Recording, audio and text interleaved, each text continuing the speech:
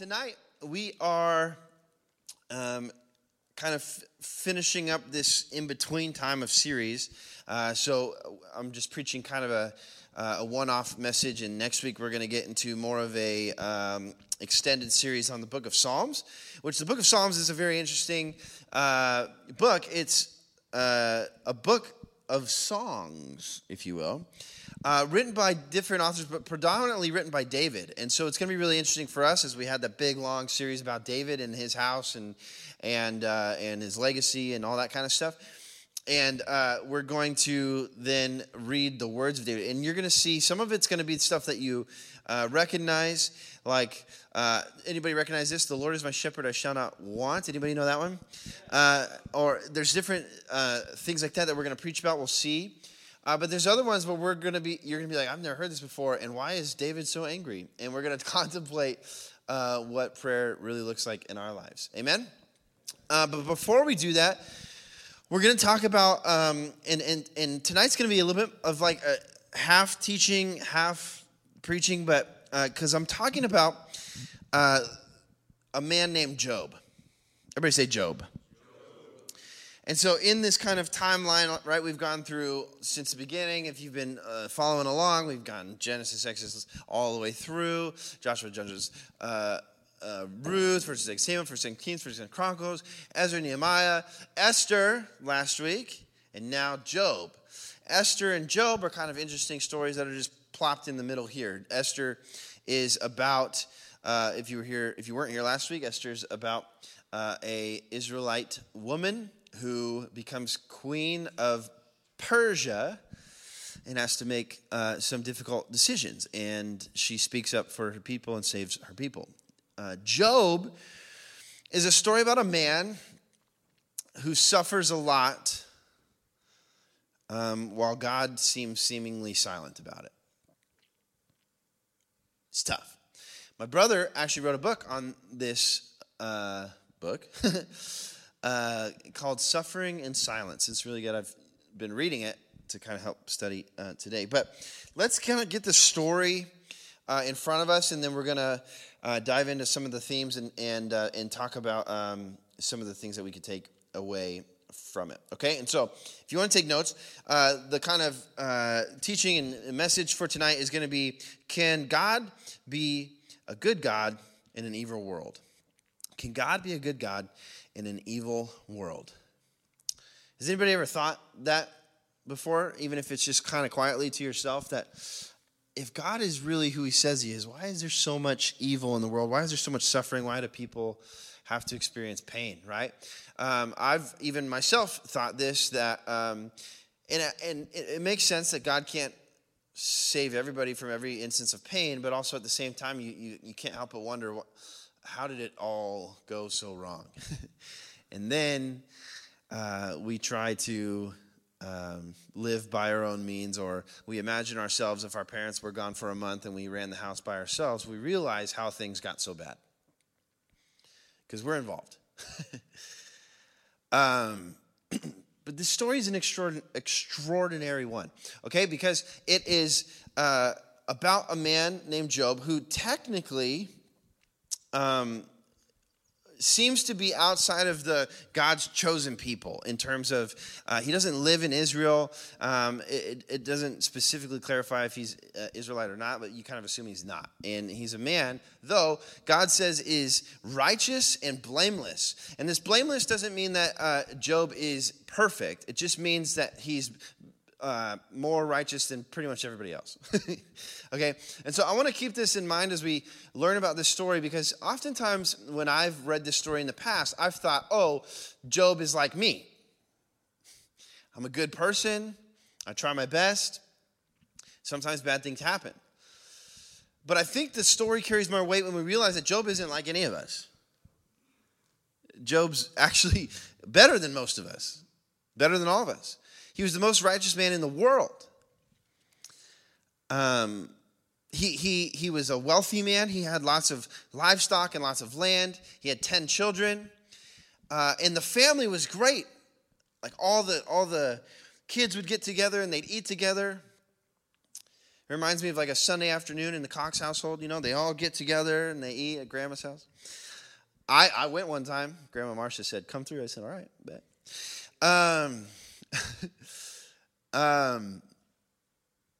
But Job is like a good dude. He's a good dad. The Bible even says that he prays for the forgiveness of his own sins, but he also prays for the forgiveness of each of his kids' sins. And he says he actually offers up sacrifices for each of his kids. And I don't think this is necessarily saying that he thinks all of his kids are wicked. I think it's just a father who really loves his kids and wants to make sure that their future is figured out.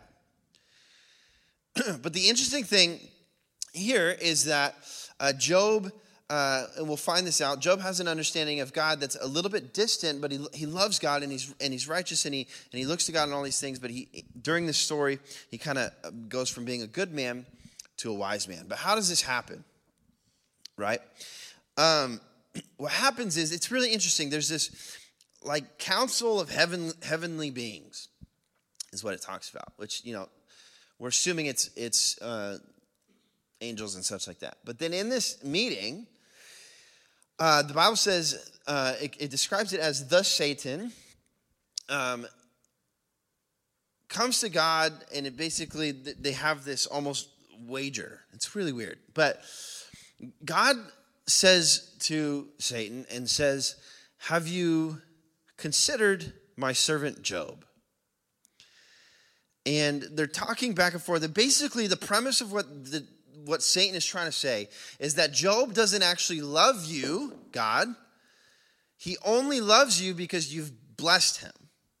He only loves you because you've given him things, right? And we've seen these types of relationships where it seems, and maybe you have seen these types of friendships that in your own life, where it seems like somebody really loved you, but as soon as you weren't good for them anymore, or you weren't providing what they wanted anymore, they let you go. Anybody ever been there? Where you thought, I thought I was cool with this person, and then I apparently was useless to them after a certain point, and now we're no longer friends. So Satan is telling God, Job may seem righteous, but he doesn't actually love you. He only loves you because you've provided for him. What would happen if he didn't have any of the things that he had? And so God says, okay, try it. This is like really unique in the whole Bible. This is if you read the story, it's really, it's tough to read because God allows Satan to go after Job in this almost test of Job's righteousness, which is, this type of scenario is not really found anywhere else in the Bible. It's very interesting. And it's hard to get a story out of, or like, what are we supposed to learn from it? But we're gonna get there. Sounds good, everybody? So what happens is, God says, okay, Satan, you can do what you wish to Job, except don't kill him. Don't harm him at first. So he says, okay. So Job then, all in the course of just a few days, hours, whatever, gets news first that all of his livestock is dead or taken or whatever. Which back in that day, your livestock is your wealth. So basically, he's told you've lost everything, money-wise. Your land was raided, all the animals are gone. All your crops are gone, burned to the ground. Everything's gone. And he's like, I'm never going to financially recover from this. If you've seen that meme. Okay, anyways. So he realizes everything's gone. He's like frustrated as anybody. Can you imagine if you guys are at home and your mom or dad gets news that the bank account is at zero. They've lost everything. The house is gone. The cars are gone. All the food's gone. The dog's gone. The cat can stay because Satan loves the cat. But, just kidding. But can you imagine what your parents would be thinking? It's like, what? And if this wasn't bad enough, later on, there comes another messenger. All 10 of your kids are dead. They tell Job. The Bible says Job tears his clothes, which is like, back then it was like a symbol of grief when you just tear your clothes. I don't know why, but they're into that kind of thing. But he tears his clothes and he weeps, and And he's just distraught. He's obviously, and he's grieving, and he's lost all of his wealth and all of his children, which are another form of wealth back in that day. He's lost everything. And so then we're reading this story like, what is going on? And if you put yourself in Job's shoes, like if it was me, I would be furious with God.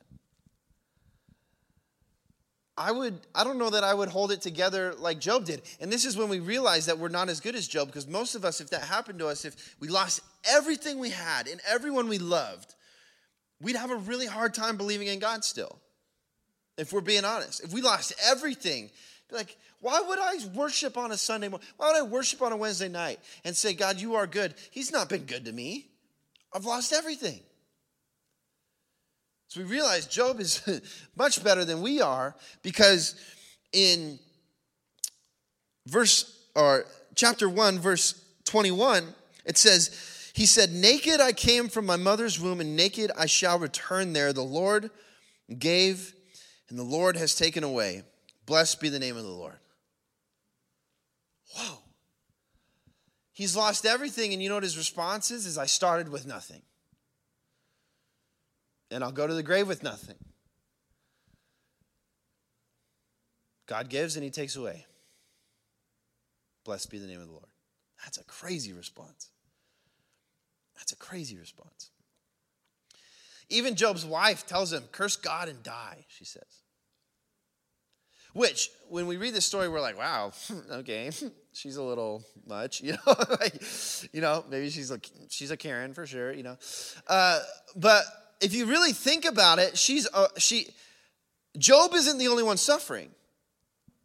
When it comes to losing all of your wealth and all of your children, she's in the same exact boat as Job is. And she sees Job suffering, and she's thinking, as he's thinking, man, it might be better if you just, it would be better to die than to live in this moment. We're introduced to deep, deep depression in this moment. Because Job later on in chapter 2, or chapter 3 rather, he goes on this lamenting session, praying to God, and says, basically, I wish I was never born. He basically says, curse the day that I was born.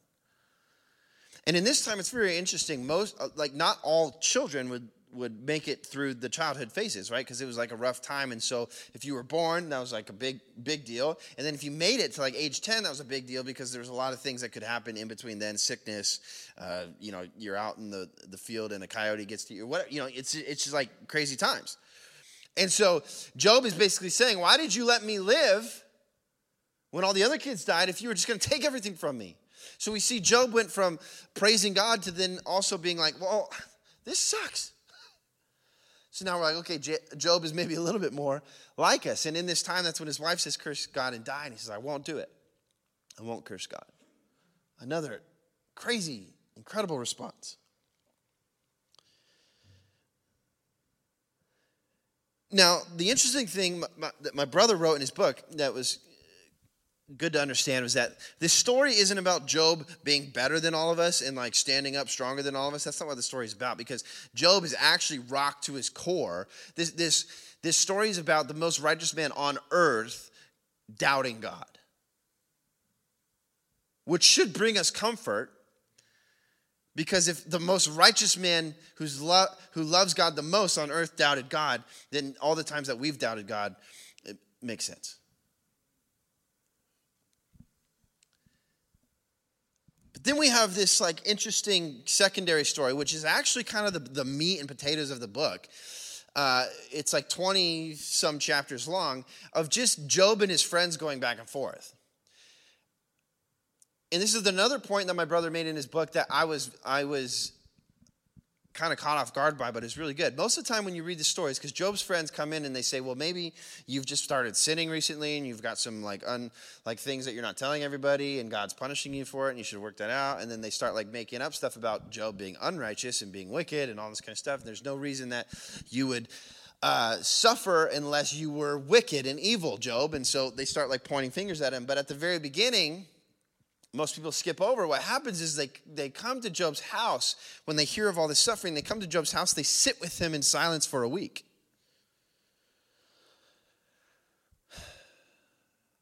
So they see that Job is suffering. They sit with him. They don't say anything. They just sit with him in his grief for a week. That actually sounds like some pretty good friends, right? Doesn't it?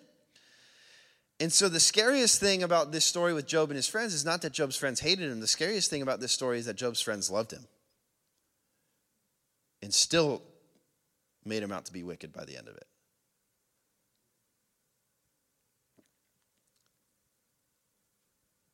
Which is not to scare you and say all your friends are bad. But what it is to say is that nothing is promised in terms of human relationship. We give it everything we have. We'd be the best friends that we can possibly be. We love people so much. But if our whole, you've seen people like this, that their whole like identity is based on their friend group, or their whole identity is based on a relationship with a boy or a girl, a relationship with someone else. And if that fails, they crumble. What has to happen here, like what happens with Job, is that the greatest relationship we have is with God. And if everything else fails, it's okay. If you lose everything, it's okay. How could it possibly be okay? Doesn't make sense. So, we're going to talk about suffering and two different perspectives on suffering. Is that okay? And suffering in our lives looks a lot of different ways. There's some folks that we've seen suffer greatly. They've lost parents. They've lost children. I think one of the worst ways to suffer anybody could go through is losing a child. I think, we've all seen maybe friends who have walked through different diseases and sickness, and even one of our friends here went through cancer and kicked it in the face. But there's immense suffering that some of us don't understand. There's families who can't afford to put food on the table, and so the parents are starving while they're fighting to keep the lights on and provide food for their kids. And if they can eat once a day, man, that's really good. Like, there's suffering that we don't understand. But then there's also suffering that we experience every day, where we have heartbreak, and we have rejection, and we have parents who maybe are, and this isn't everybody's story, obviously, but maybe there's a kid or two in the room that have parents that are sometimes verbally abusive or physically abusive. Or everybody has a different level of suffering they experience, right? And there's small suffering, there's big suffering. I've talked about this. There's the suffering of waiting, which is really a low-level suffering. There's a suffering of losing someone you love dearly, and everything in between. And how do we deal with that? How do we walk through that? How do we walk with someone through that? Does that make sense, everybody? And so we're going to talk about suffering from two different perspectives. The first one is suffering in the first-person perspective. Now, here's the thing. All of us are going to suffer. The Bible doesn't ever say that life is going to be good and without suffering. The Bible says we will have life that is abundant because of who Jesus is, right? And so here's the reality of it, is that life with Jesus on the cross, even if I'm joining him on the cross, is better than life off the cross without him. Being in the boat with Jesus in the storm is better than being on the shore without Jesus. So the abundant life is Jesus. The abundant life is the hope. Because listen, some of you have been there and you've seen this transformation. I had someone text me and ask me about a question they had about like transformative moments, like a before and after moment in your life. And most of you remember, unless you were real young when you accepted Christ, but most of you remember the moment you went from death to life, where it felt like there's no real purpose in life except for to do what everybody else is doing and trying to be successful and try to make some money and try to be happy. Without Jesus, the pursuit of life is happiness, which happiness is fleeting. That's a terrible pursuit in life, right? Because all of you are happy right now. And if I walked up to Caleb and I spit in his face, he's not happy anymore. That's a real fragile purpose in life. Do you know what I mean? It's like, oh, this is great. And I like pickpocket Jesus and take $100 out of his pocket. Now he's not happy anymore. His life is worthless because he's not happy anymore, right? If the only purpose for our life is happiness, that's a terrible life to live because happiness comes and goes. But if our purpose in life is to serve and love Christ, and through that we find the joy of the Lord, joy is not fleeting. I can find myself suffering. I can find myself in a storm. I can find myself on the cross with Jesus. And joy is still there. Wow. What a God we serve. So this is how we suffer ourselves. Is knowing that God never promised suffering wasn't going to happen. God promised that he'd get us through it with him. Though I walk through the valley of shadow of death, I fear no evil. For you are with me. But this is the hard part. The Bible says, your rod and staff comfort me. I'm going to preach a message that I'm supposed to preach in a couple weeks. But what that means is that I'm comforted by when God says, stop. Go that way. And for those of you, some of us have been blessed with good parents, some of us haven't, and that's okay. But if you were blessed with great parents, you realize what that's saying. That I'm actually comforted when my mom or my dad tells me no, because even though in the moment it hurts, I know later on, as I look back, if she would have said yes, I'd be in a world of trouble. I try to lie to my mom, like, hey, so there's this party that's going on. It's like super low-key, though. We're just watching VeggieTales and like eating goldfish and stuff, but it's right after prom with all my friends. And like, actually, Mom, there's no girls going. It's just like me and the boys. And it's going to be super chill. Can I go? No. You said, I said VeggieTales, Mom. Right, I used to pull this all the time. Like my dad, that was the first question my dad always asked. Are there girls there? Probably not. Who knows? I don't know, And in our minds, we know exactly the type of thing we're trying to get ourselves into. And we're trying to just like skirt the line of, okay, well, I've never done that before and it seems fun and everyone else is experiencing life. And when I was a kid, I thought like I had to build up my testimony. I had to have a better testimony. I had to go through some dirt, so that when I'm like, oh, God, save me from it. No, you know what? Maybe the testimony is that I didn't have to walk through the dirt because of how my parents raised me and do you know what I mean? And so I've had some hard times, but I haven't had hard times like everybody else or a lot of other people. Why? Because I had godly parents. That's my testimony. And so, like, I'm going to go on a rant. Can I go on a rant? Yeah. It's like okay, I'm going to do it. It's like the talk of, like, privilege nowadays, which there is some. If we're being real, there's natural privilege that happens with culture and just how people are viewed and things happen, right? I probably have, I talked to a friend. I'm less scared in a police interaction than some of my friends are, if we're just being real, okay? And not to say that it's not necessarily warranted in the moment, like they're going to be hurt, but there's some privilege. But we've demonized privilege so much that it's like there's no incentive to even give your kids a good life anymore, which is crazy. There's no incentive to thank your parents for helping you go to college. There's no incentive for thanking your parents for putting food on the table because these kids don't get that. Okay, but can we be grateful? Right? For me as a parent, my job is to set up Vince to be successful. I'm not going to set up Vince to be crippled by wealth because I don't think that's healthy either, but I'm going to set up Vince where he doesn't have to suffer his whole life. And each generation is different. I had a better childhood than my dad had. And Vince is going to have a better childhood than I had. And mine was great. And that's okay. Right? So how do we suffer in the first person? Going back to that, because I've ranted all the way off to left field. We suffer in the first person by knowing it will be well. That message I preached a couple weeks ago. It will be well, no matter what. Amen? How do we suffer in the second person? Here's the thing. So Job's friends came in. They sat with him. They took time to be with him.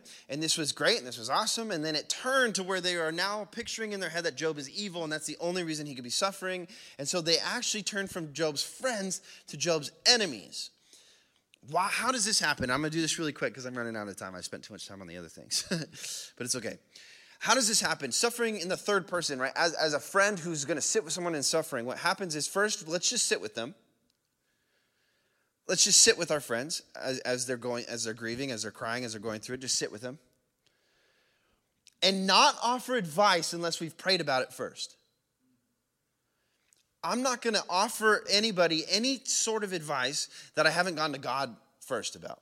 Because if any of these friends would have gone to the Lord and be like, Lord, is he sinful? Is he? And he'd be like, no. People just suffer sometimes. And they'd know, Job, I have no explanation, man, but we're going to sit with you through this, man. And it's tough. None of us can even, like, here's the reality. We always feel like we have to have an answer for someone who's suffering. But if Job came to me and lost everything he had and lost 10 of his kids, I'm not going to tell Job I know what he's feeling. I'm going to tell Job, I have no clue what you're feeling right now. But if it's comforting for me to just be with you, then I'm going to do that. It reminds me of this funny thing. There's this guy, you probably heard of him, Theo Von. He's ridiculous. Do not look him up. I just think, for a long time I thought he was dumb and just like really crude and rude and all this kind of stuff. And it was like, don't recommend anybody to listen to him or whatever, because he's a comedian and it's kind of, off the wall. But there's this story where this guy, Sean Strickland, who's a UFC fighter, he was talking about his childhood and it was rough. Like, just bad. His mom getting abused and him trying to figure out how to work through that and all, and just there's more to his story. It's just a lot. He was going through a lot, and he starts crying. He starts weeping. Like, life was tough, and he's working through it, and he's just weeping. And Theo Von, of all people, tells him, because they're on a podcast, he tells him, bro, we could just sit here and not talk at all if you want. It's like crazy. Danielle and I went through a hard time a little while back, and I had a friend, his name is Ben Murdy, not Wallace, but Wallace is a great friend too. But I have this friend, Ben Murdy, who, when Danielle and I walked through the second miscarriage that we had walked through, Ben texted me, and it was a weird text at first, but then it made so much sense to me. He says, hey, do you want to go get some food and not talk about it at all? That's what he said. You want to go get some food and not talk about it at all? I was like, yeah. Yeah, I do. I just want to go get some food and not talk about it. Sometimes that's what we need to do. We don't need to offer solutions all the time. Unless we have a friend who's like the dog who goes back to their vomit over and over and over again. Then we can kind of sweep up the vomit for them. Does that make sense? But we don't offer advice unless we go to the Lord. Amen? Okay, so there's that.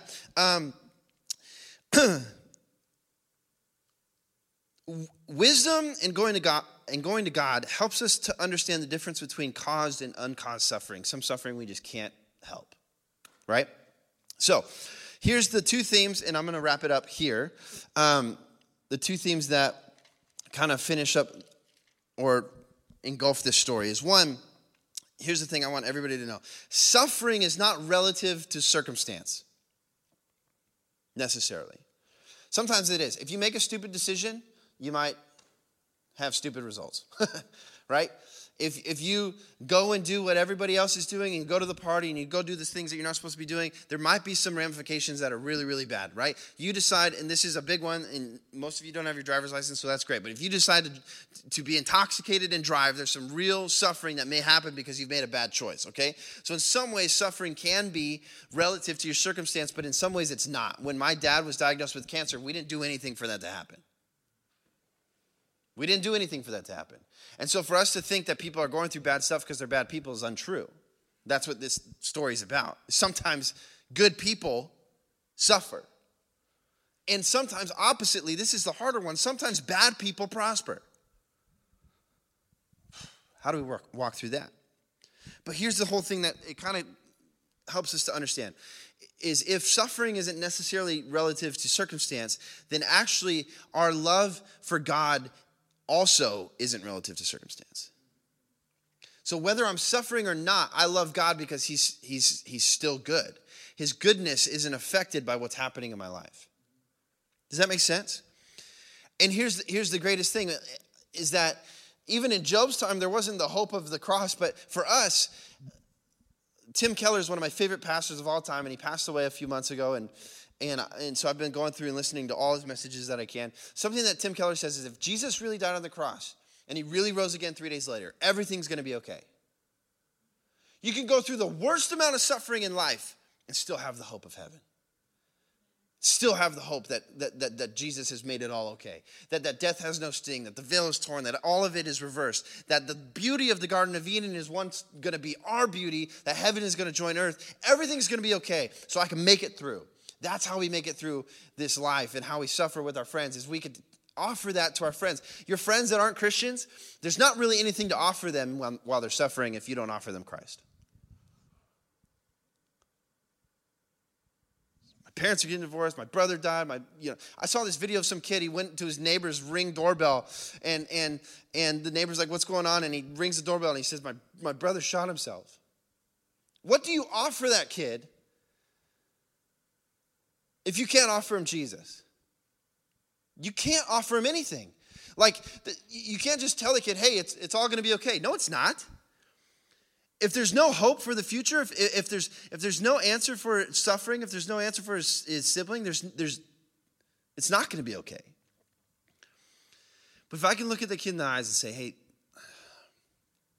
this is going to sound crazy, but Jesus died on the cross, and he rose again 3 days later, so everything's going to be okay." The Bible says death doesn't have a sting anymore. I don't know how it's going to be okay, but it's going to be okay.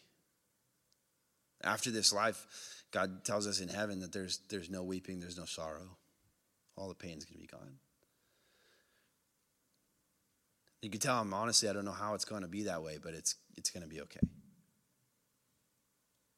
This is the gift that you can offer your friends.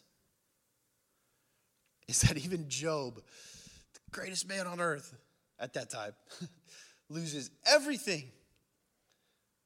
And he still tells his friends, "I'm not going to curse God. God is still good." The story ends with Job saying, "I know that you can do all things, and that no purpose of yours can be thwarted. Who is this that hides counsel without knowledge? Therefore I have declared that which I did not understand, things too wonderful for me, which I did not know. Hear now, and I will speak, and I will ask, and you will instruct me. I have heard of you by the hearing, by the ear, but now my eyes see you." Oh, wow, what a powerful line. Job tells God right here, "I've heard of you, but now I see you." This is after he's lost all 10 of his children and all of his wealth. And his friends are fighting him, and the devil actually, after he loses everything, he's sick. He becomes sick. He has these sores on his body, and he so much so the Bible says that he got like a knife and he's scraping his skin off because it hurts so bad. Job sits then with God and says, "I heard about you before, but now I've seen you, and you're good." What? That's crazy. But you know what? You know the only reason he could say that is because he actually saw God. He actually knew who he was. The story ends with God restoring Job with his wealth and many more children. And it says he's restored 2 times of what he had before. So that's another hope for the Father. But how do you walk through suffering when times are tough? Man, you look to the Lord. And know that if he died on the cross and he rose again, everything's going to be okay. How do you get through suffering with your friend? Sit with them, grieve with them, cry with them. Don't offer advice that you haven't asked God about. And when you offer that advice, like be gentle and prayerful and all that kind of stuff. But then the most of all, the thing that you can offer them is the hope of Christ. That if he died on the cross and he rose again 3 days later, everything's going to be okay. Amen? Let's pray. Jesus, we love you. Thank you, Lord, for your word. Thank you for stories like this that are hard to contemplate, but when we do, Lord, we find you in them. And so like Job, God, we ask that, God, we wouldn't just hear about you, God, we wouldn't just know about you, but God, we would see you. God, we would know you more. We would have intimacy with you, God, that in the quiet moments where we're lost and we're all alone and the walls seem to be closing in, that there's a comfort that comes from you because of our relationship with you. So God, let us not be the type of Christians who just learn about you and spend times with friends who know you, but God, let us be the type of Christians that are longing for your presence, God, that long to know you, and we can look like Job does at you and say, God, I don't just hear you, but I see you now. So we give you praise, Lord. Thank you for that. In Jesus' name, amen.